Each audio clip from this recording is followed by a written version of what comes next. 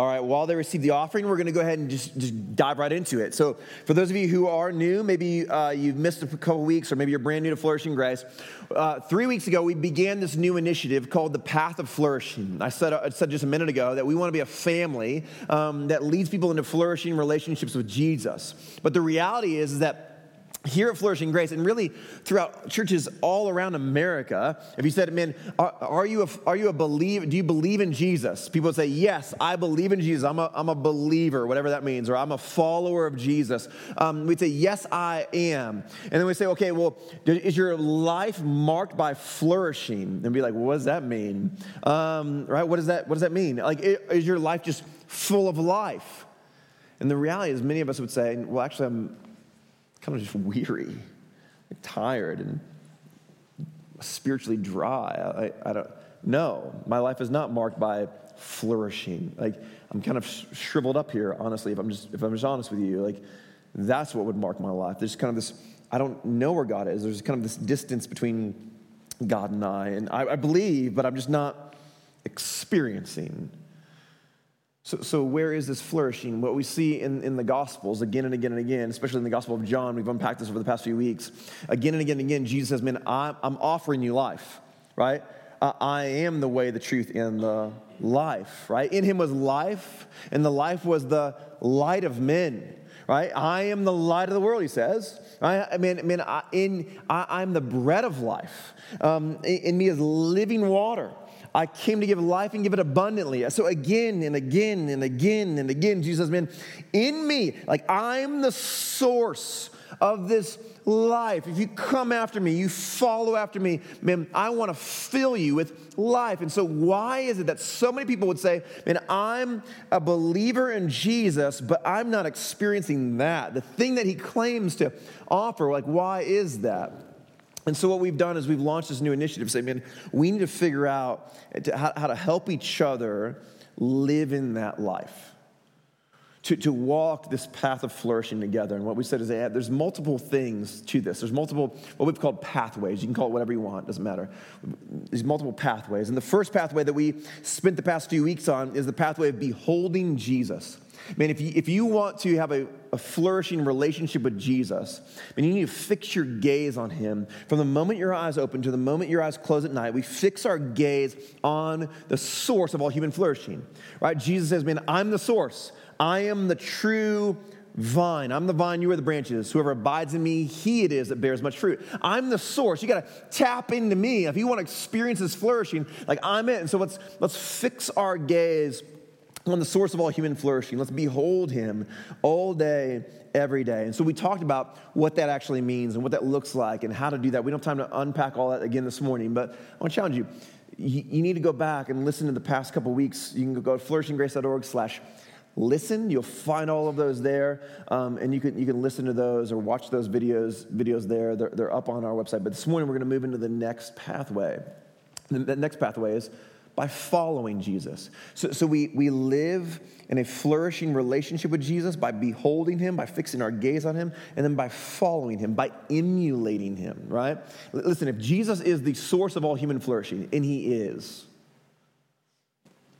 okay, I don't need to tell you that the things that the world says are the source of flourishing are not the source of flourishing. Like, you know that already, because you've pursued them, you've chased after them. Some of them you've actually attained.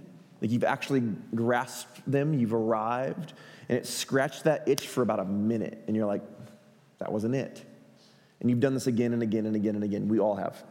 If I could just get this job, then I'd be satisfied. And you got the job, and it satisfied for a moment, and then you were hungry again. If I could just find like Mr. Right or Mrs. Right, if I could just get married and find that sweet, beautiful relationship, then I'd be satisfied. And it satisfied for a moment, and then you were hungry again.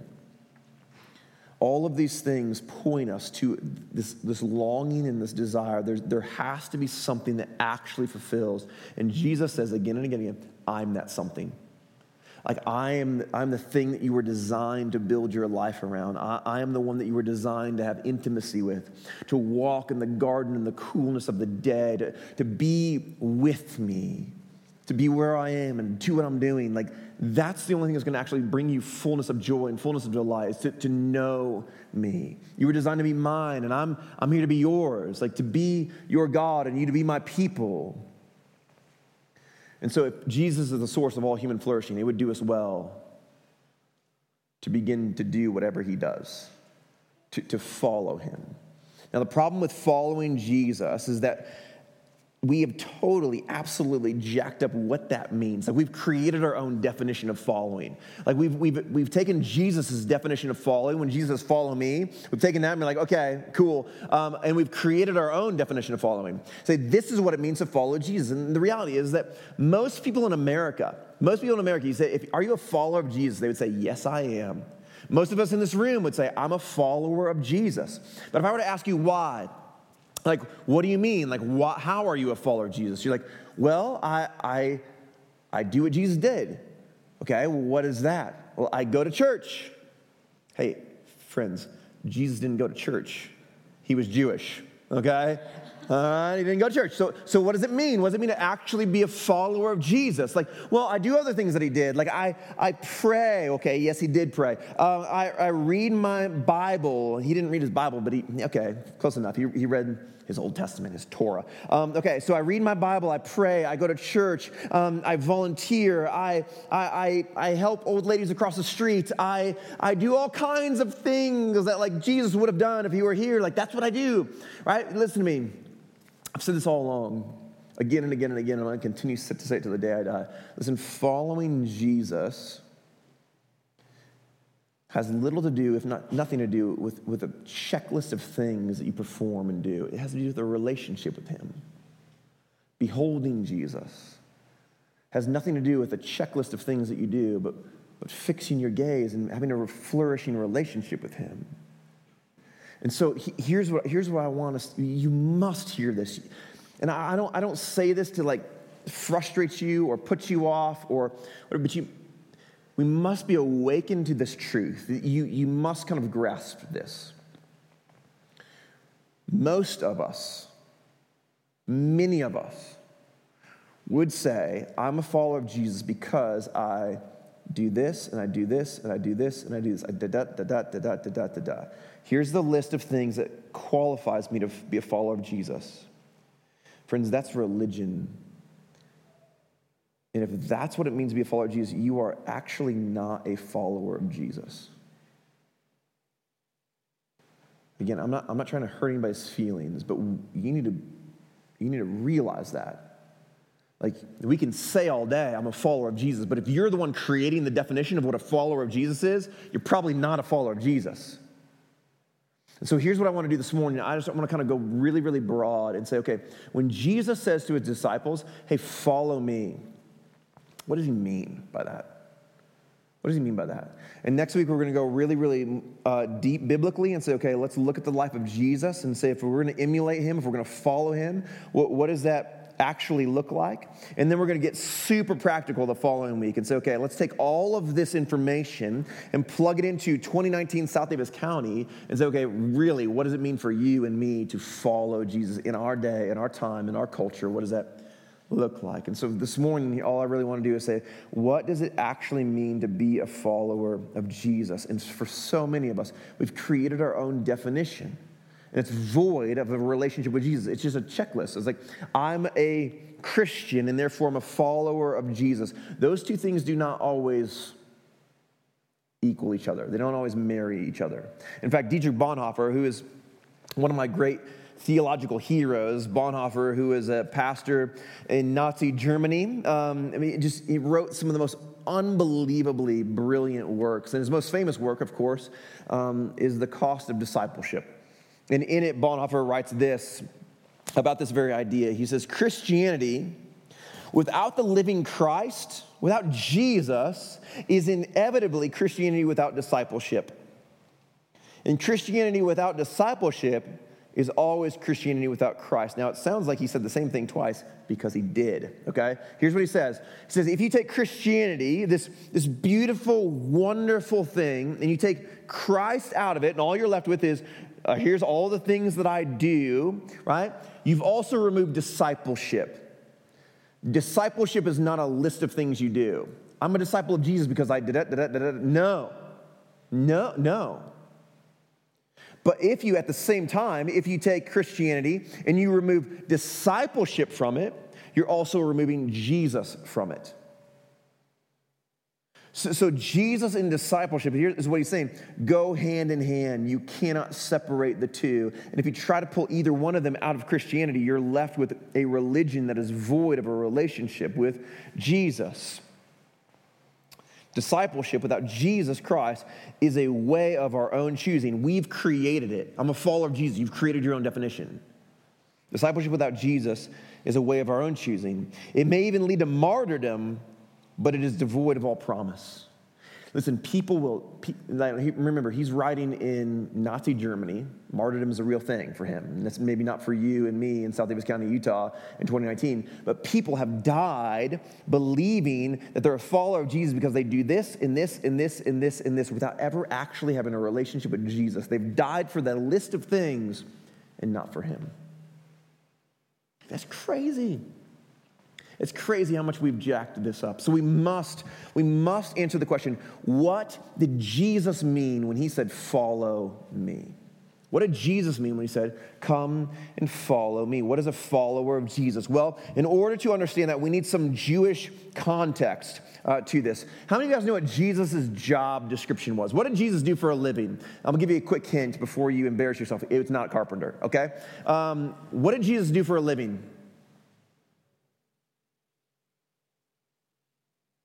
Come on, you guys, you know. Did I scare you about the embarrassment piece? What did Jesus do for a living? What was his job? What was his title? Who said it? Say it louder. He's a rabbi. That's right. You guys knew that. You're like, I just don't want to say it. Rabbi. He was a rabbi, right? In first century Israel,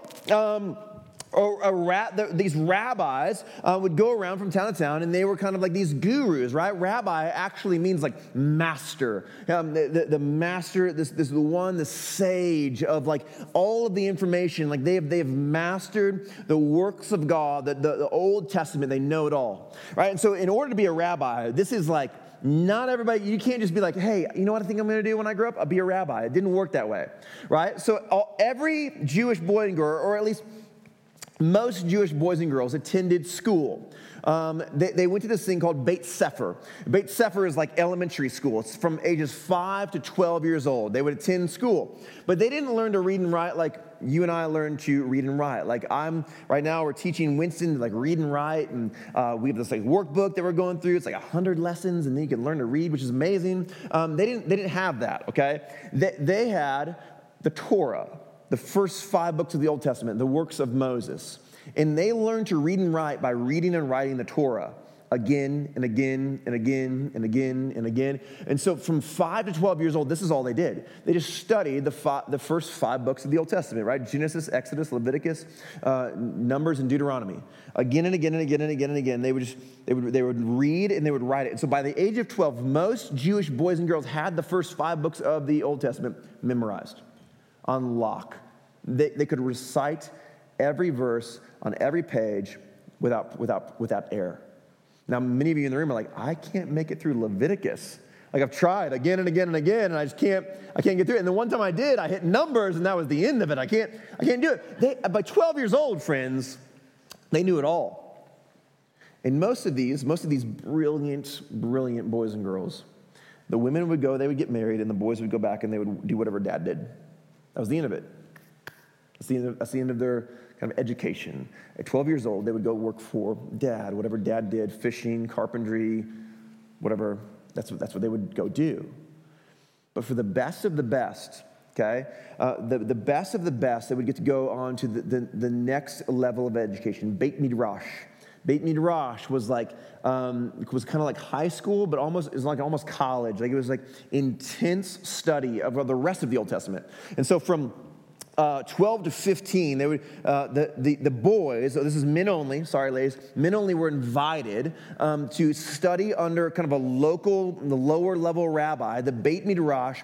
They would study the major prophets, the minor prophets. They would study the Psalms and the Proverbs, and they'd be filled with all of it. And so in 3 years, they would memorize basically the rest of the Old Testament. Like they would have most of the rest of the Old Testament on lock, memorized. They would know it all, which is insane. It's crazy. And from there, most of these men would go back home to their hometown. They would work for their dad, and they would be leaders in their local synagogue. Like, this is a big deal. Like, if you go to Beit Midrash and you graduate, like, mama's proud, okay? Like, that's like, good job. Like, that's it. Now, and then they're like a local leader in their town, and people respect them.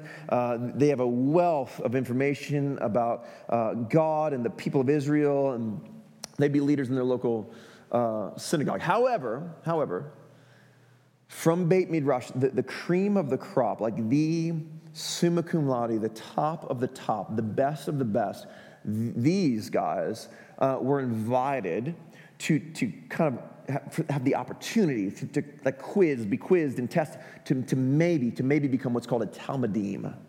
Talmudim is where we get the word disciple. Like, they would go meet with one of the famous rabbis. Now, in first century Israel, like the rabbis were the rock stars of the day. Like, they were it. Like, there was nothing like it. So last week, my wife and I went to a concert, and one of my musical kind of heroes was in town. Like, somebody that I've been listening to for a very long time. And when we lived in Chicago, I went to every single show, probably like 10 shows went to in Chicago. He'd come twice a year, but he never comes to Salt Lake City. And so we were like so pumped. Glenn Hansard came to Salt Lake City last week. And for those of you who don't know who Glenn Hansard is, you haven't lived, that's fine, okay. But go listen. It's just the breadth of what he has created and written, it's just so insane. And so the moment those tickets went on sale, like I was online, like getting front row seats. So we got front row, like that's not front row. Like my feet were propped up on the stage, front row. And at one point he walks and he stands on the very edge of the stage and he's singing, and there's like spit like raining down on us, and Desiree's like, this is disgusting. I'm like, this is amazing. I'm like opening my mouth to try and catch a little bit of it. It's like, this is the best day ever. I didn't actually open my mouth. That's gross.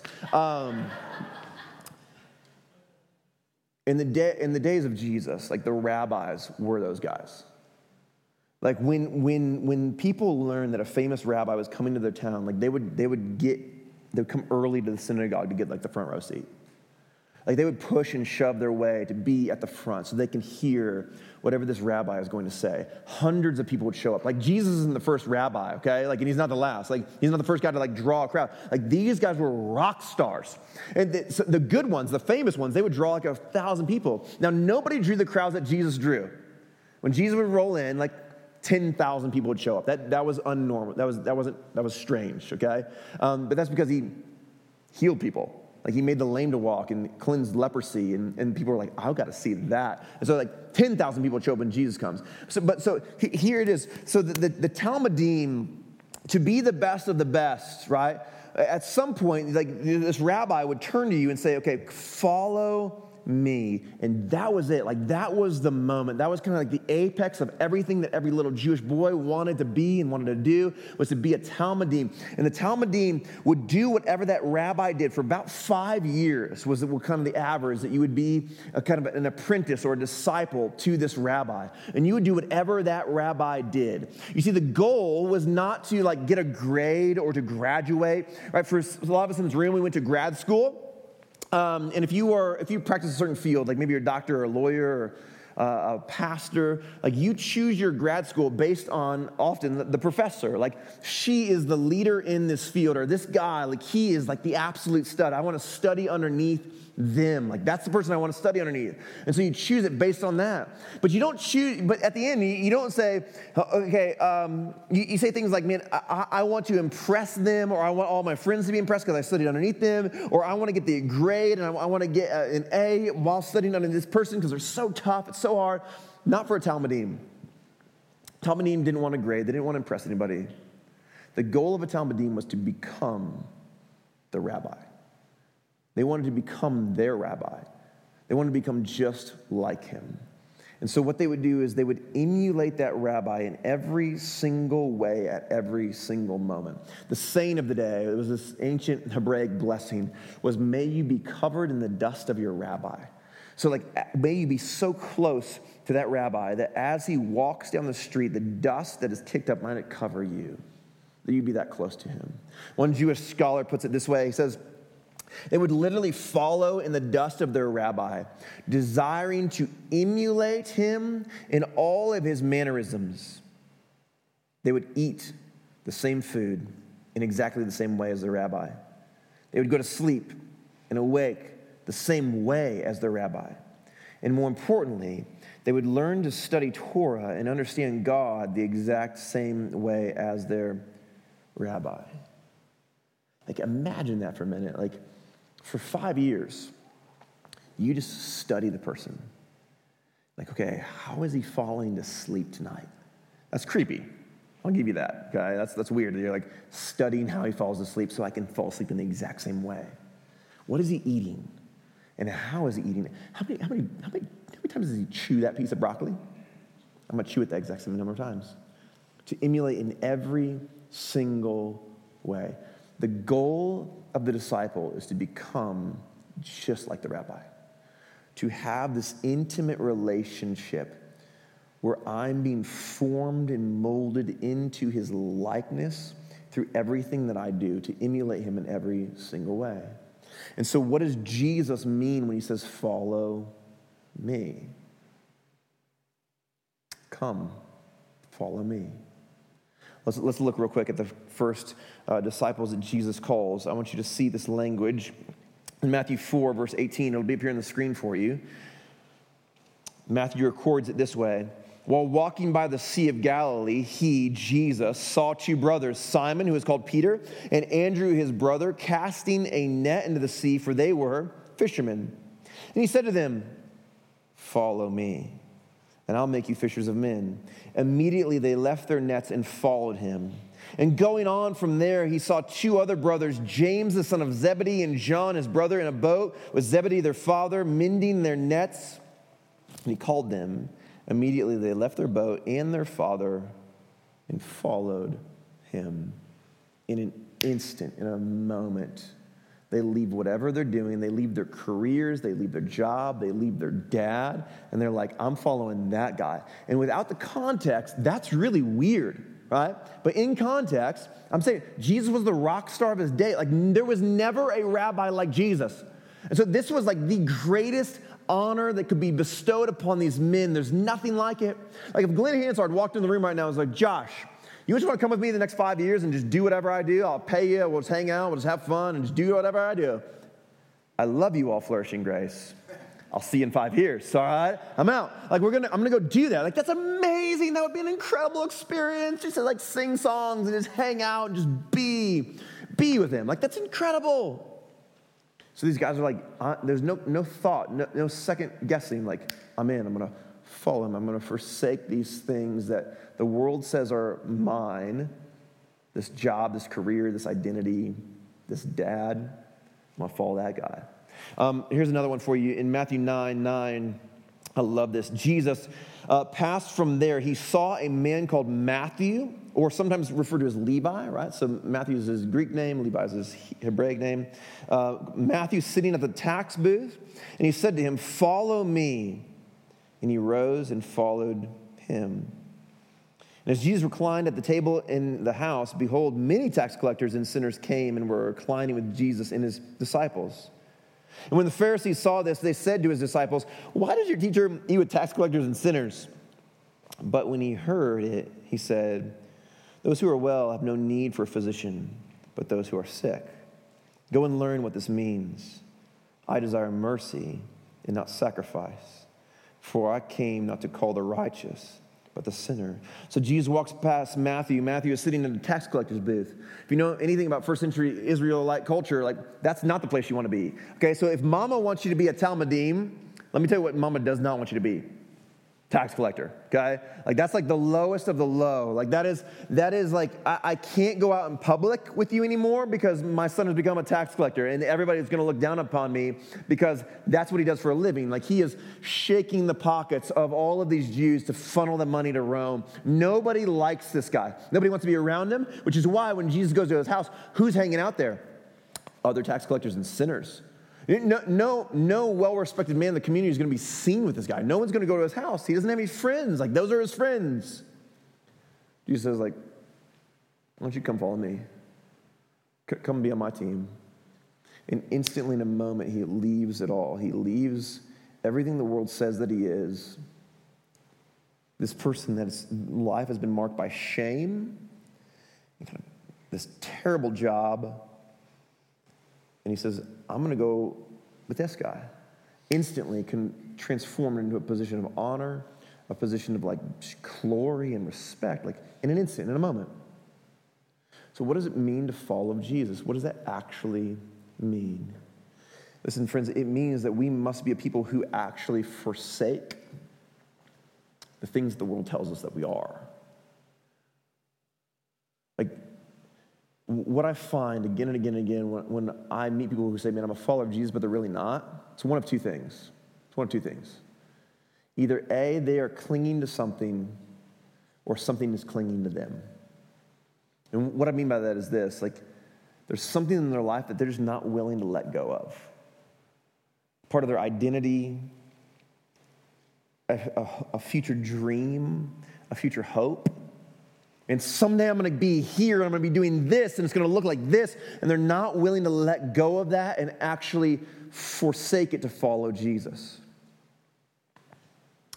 Or it's an identity, or maybe something that somebody told them about themselves a long time ago. They're just believing is true. Like they're just clinging to this thing that kind of defines them. And they're just not willing to open their hands and allow Jesus to have that thing. You see, in an instant, a moment, when we realize what a privilege, what an honor, what an unbelievable gift it is to have the God of all things, the greatest rabbi who has ever lived, the King of kings and the Lord of lords, to say, hey, follow me. Like, it instantly kind of breaks open our fingers and says, man, okay, that is better than this. That we must become a people who treasure Christ above all other things, that say there is nothing greater, there never has been, nor will there ever be anything greater in the whole world than Christ. And until you get to that place, you can't follow him because there's always going to be something that you're clinging to that's holding you back, that you're not willing to forsake.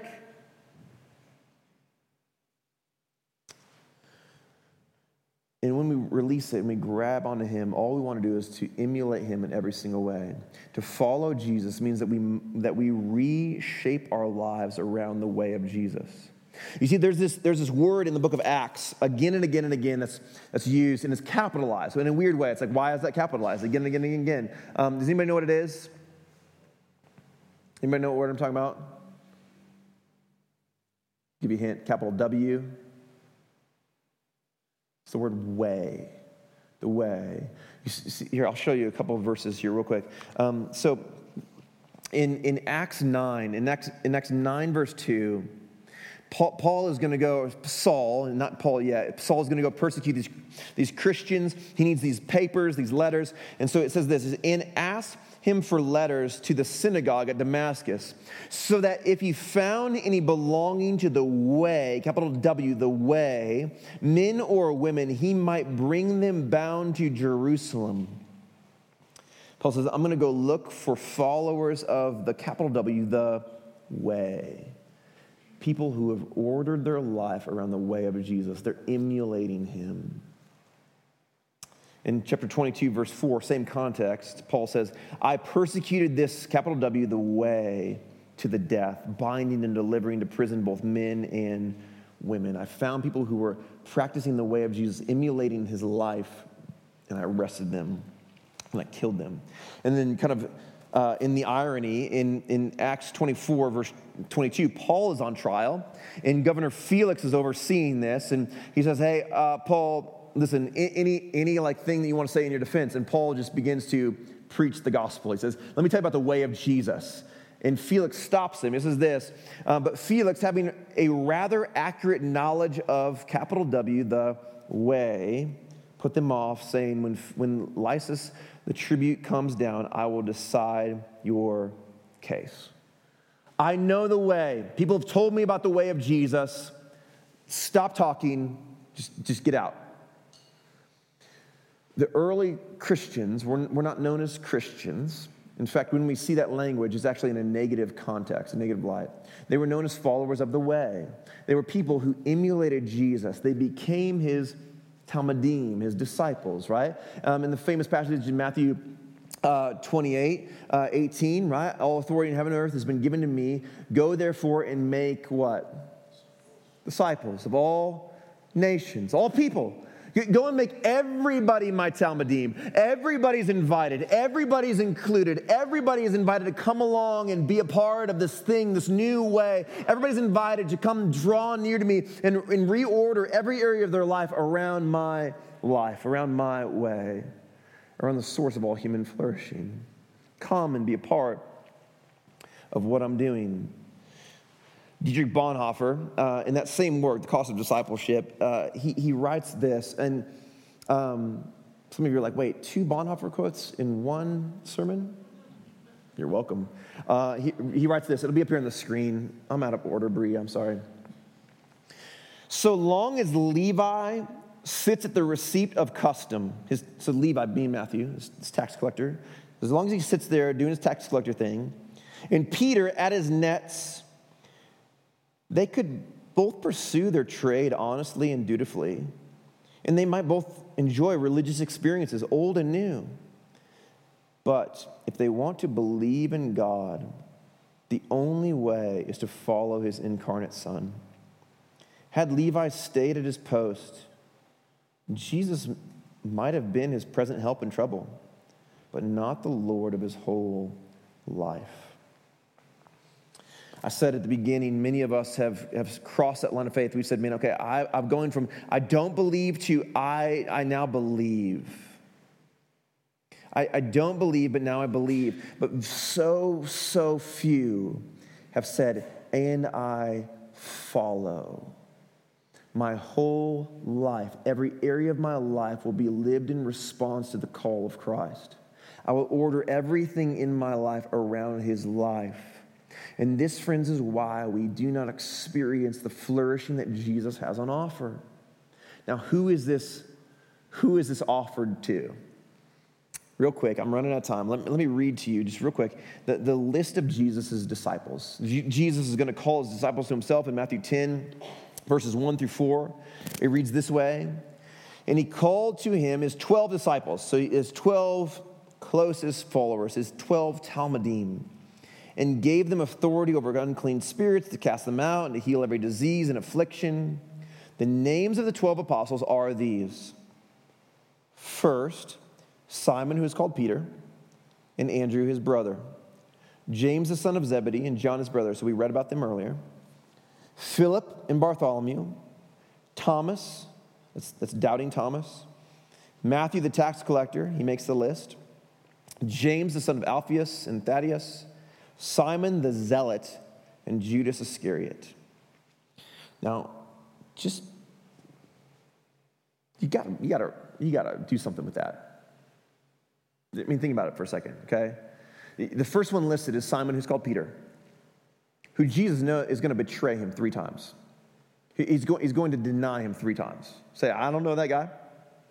Aren't you one of his Talmudim? Like, haven't you spent every waking hour of your life for the past 3 years emulating him? Nope. Never seen him before. What an idiot. You've got Matthew, who I already said is a tax collector. Like, he doesn't have any friends. No one wants to be around this guy. Like, nobody wants to be around him except for other tax collectors and sinners. You have Thomas, who after Jesus dies, and people are like, dude, I saw him, he rose from the grave. Thomas is like, no. Like, that's not possible. Like, okay, I saw him do some crazy stuff, but no. He's not the Son of God. He didn't raise from the grave. Like, come on, guys. You have Simon the Zealot. Like, his job, is guerrilla warfare against Roman soldiers. Like hide out in the shadows and stab them when they're not looking and then run away. I want that guy on my team. What? Like that flies in the face of everything that Jesus teaches. And they got Judas. Everybody loves Judas. Good grief, the guy sells Jesus. He sells him out. And that's Jesus. Those are the guys that Jesus says, man, you're on my team. Come, follow me.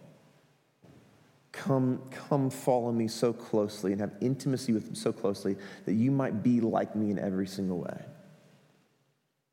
The reality is that as I look around this room and think about your stories and the people that I know, right? There's people in this room who have completely, they've destroyed their careers, they've lost their jobs. There's people in this room who have destroyed their marriages. There's people in this room who have just deeply, deeply hurt people. There's people in this room who have done time, like real time.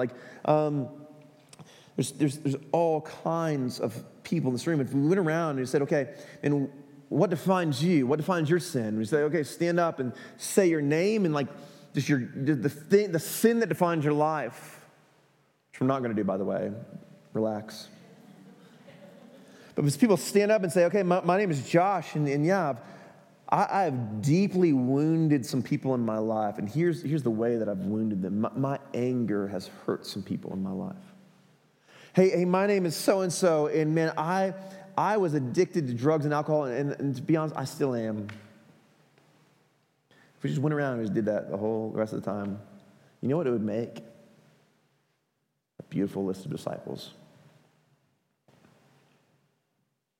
And so last night, I was just thinking about how can that be? How can that be? How can you and I, especially me, how can I be qualified to make that list? How can Jesus be like, hey, come follow me? Doesn't he know how jacked up I am? Doesn't he know what I've done? Come follow me. How can it be that those guys make that list? I'm going to tell you why. Here's why. Because Jesus is the only rabbi who's ever lived that can choose the guys who are not the best of the best and say, don't worry, I've got this. I'm going to wash you white as wool and pure as snow. I'm going to die the death that you couldn't die. I'm going to go to the cross for you. I'm going to bleed the ground red so that you might be clothed in my righteousness. And I'm going to bring beauty from the ashes of your life. No other rabbi can do that, but I got this. And so wherever you are, whatever you've done, wherever you've been, whoever you've hurt, whatever you've stained, whatever you've broken, it does not matter. The call of Christ in your life is to come and follow. Not simply come and believe that maybe he is who he said he was. That's not faith. There's no faith in that. You can believe in Jesus all day long, but that's not real faith. I can believe that the parachute's going to open, but until I actually jump out of the plane, there's no real faith there. Jesus says, man, come, follow me. Step out in faith. Let go of the things in your life. I said earlier, either you're clinging to something or something's clinging to you. There's something in your life that's just holding on to you. And this is what it is. It's something from your past that you've done or something that somebody's done to you. Somebody's said something about you that's just not true. And they've created all of this doubt within you, or maybe you've created all this doubt within you, and there's something holding you back. There's something holding on to you and saying, man, you're not worthy of that. The good news is that's true. You're not worthy of it. Neither am I. But Jesus says, come on, let me make you worthy to be one of my Talmudim. Come follow me. Come leave all that stuff behind. Leave all the things the world says that you are behind. Let me cleanse you. Let me wash you. Let me bring flourishing to your life. Come emulate me. Come begin to reorder your life around my life. And we're going to talk about that next week. Let me pray for us. Jesus, we come before you this morning, and just in this moment, we just bow our heads, we bow our hearts before you, and we declare in this place that we are not a people who are worthy. We're not a people who have earned this status. We're not a people who have earned this worth. We're not a people who have said, look at all that I've done. I should be your disciple. No. We're people who say, listen, I shouldn't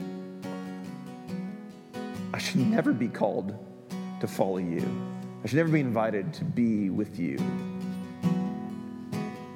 I'm not worthy to emulate your life. And yet you've looked at every single person in this room, every single one of us, and said, hey, stop.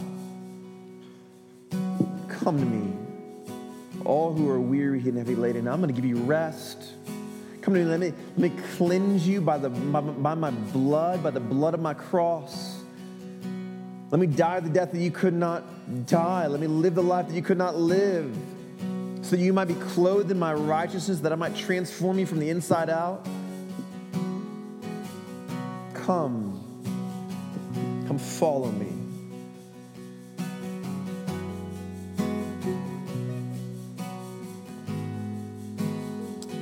So let's pray this morning, Jesus, that for those in the room who have not made that decision to follow you right now, would just step out in faith and say, man, I'm going to follow Jesus.